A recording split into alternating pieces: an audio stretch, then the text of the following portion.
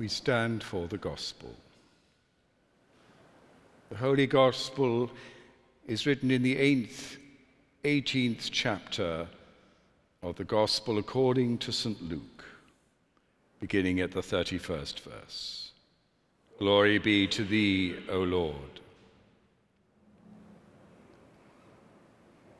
Then Jesus took unto him the 12 and said unto them, Behold, we go up to Jerusalem, and all things that are written by the prophets concerning the Son of Man shall be accomplished. For he shall be delivered unto the Gentiles, and shall be mocked, and spitefully entreated, and spitted on. And they shall scourge him and put him to death. And the third day he shall rise again. And they understood none of these things. And this saying was hid from them, neither knew they the things which were spoken. And it came to pass that as he was coming nigh unto Jericho, a certain blind man sat by the wayside begging. And hearing the multitude pass by, he asked what it meant. And they told him that Jesus of Nazareth passeth by. And he cried, saying, Jesus, thou Son of David, have pity on me. And they which went before rebuked him, that he should hold his peace. But he cried so much the more, Thou Son of David, have mercy on me. And Jesus stood and commanded him to be brought unto him. And when he was come near, he asked him, saying, What wilt that I should do unto thee? And he said, Lord, that I may receive my sight. And Jesus said unto him, Receive thy sight. Thy faith hath saved thee. And immediately he received his sight and followed him, glorifying God. And all the people, when they saw it, gave praise unto God. This is the gospel of the Lord. Praise be to thee, O Christ. May I speak to you in the name of the Father, and of the Son, and of the Holy Spirit. Amen. Please sit.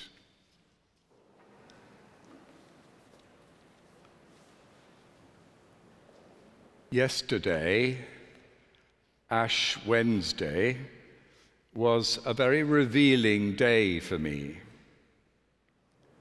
For by its end, I was forced to recognize Christ's presence as both one openly declared and also a hidden secret. I'd spent the early morning on the Euston Road, opposite King's Cross Station in the parish, offering the many commuters what has been known as ashes to go.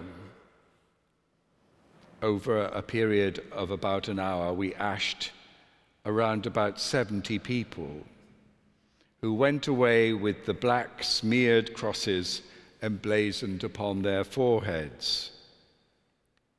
And the sign of the cross, when seen like this, is so very visible and for many unmistakable. Although my own mother, when I came home as a child with one of these black smeared crosses, got out the flannel and washed it away, accusing the church of making her children dirty. And then yesterday in the evening in church at Holy Cross, the Gospel reading for Ash Wednesday, which provides a strict instruction in hiding any sign of personal piety and prayer before others, lest you succumb to the sin of pride and make all your acts worthless. And the gospel makes mention of the God who sees in secret and who rewards in secret. His presence is a necessarily hidden one. So why then the showy black crosses? The simple answer is this, that these are not marks of a completed or successful act of personal piety. God knows none of us have done or committed ourselves to anything deserving such a reward. Rather, these strange dark crosses, made into a balm of burnt palm leaves and holy oil, show forth on the human forehead the impending passion, death, and resurrection of Christ. As Christ's ultimate saving acts, they provide, and the crosses are a sign of the truth that these saving deeds provide the key which inhabits, informs, and then crowns our own very testing experience of mortality. And with characteristic boldness, St. Paul reminds us in Romans that if we have become one in a death like his, we shall certainly become one with him in a resurrection like his. The crosses, then, are marks of our shaky, mortal faith and not our vanity. In today's gospel reading from Luke, Jesus discloses his own going unto death as a kind of secret. I say a kind of secret because for Jesus, this disclosure is in fact an open one and even claims its veracity via the ancient prophets. But touchingly, maddeningly, the disciples do not understand that this dire prediction concerns their own Lord and Master, their teacher, their friend, and their rabbi. Remember the old saying, best spoken in a strong Yorkshire accent, which I cannot do, but I will try. There's nought so blind as them which cannot see. The disciples' misunderstanding is serious. It has consequences. It's to lead to a turning away from the Savior at the crucial moment. And it contributes to their status as fair weather friends. But we should know that they are not to be so easily diminished. And our gospel reading saves them from any kind of summary dismissal.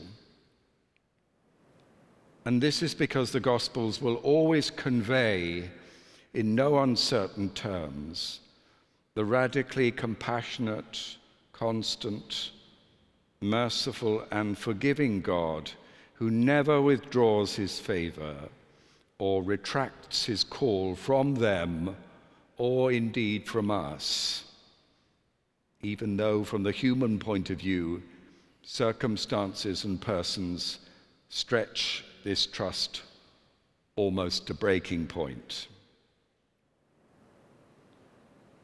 Our gospel today shows this radical compassion in the healing of the blind man.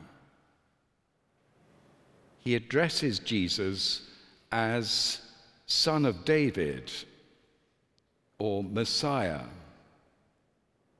He, this blind man, knows something vital that the disciples do not, that Jesus is Lord, the Messiah, the one who is to come.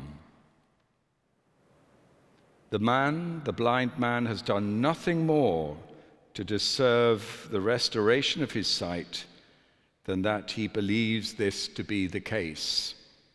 Nothing at all. But for Luke, the gospel writer, this is the new reality, the one in which God the Father's endless and unsurpassable love and mercy is to be recognized as most fully present in the Son. And so the blind man's yes to this fact is enough. The inner seeing capability of the blind man is in Christ transformed by him into actual physical sight. But make no mistake about it, the inner seeing is being presented to us as primary.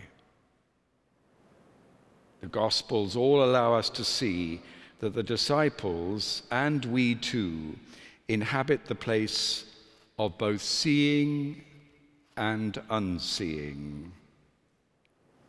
Our understanding of Jesus Christ helps us all the more to consider how and in what manner their understanding of Jesus, even though partial and unheeding, we see through a glass dimly, of course, is to be radically and painfully and finally joyfully fulfilled in his suffering, passion, death, and resurrection. And so in all this, as we have all arrived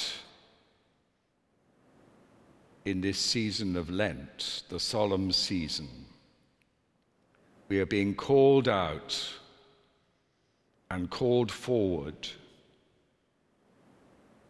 We are being beckoned to realize something in these 40 days and 40 nights. Finally, Jesus here occupies the place of the suffering servant. Jesus' messiahship and the pain and the tension of unwanted, unheeded disclosure must echo the frustrated message of the prophet Isaiah when, in the experience of the rejection of his own message, he would say, "You will listen and listen, but never understand. You will look and look, but never see." But we are to be encouraged today in this gospel, for now in Jesus, Luke is reminding us that even given our partial seeing, our incomplete faith, and our own tendency to fall away from the Christian faith, God nonetheless believes in each one of us. And in this, we are never to be found lost or confounded, even though it might feel like it. In his Son, Jesus Christ, we are never to be forsaken. Thus, he may still say to us, even now, "Receive your sight. Your faith is making you well. Wear your cross with pride." In the name of the Father, and of the Son, and of the Holy Spirit. Amen.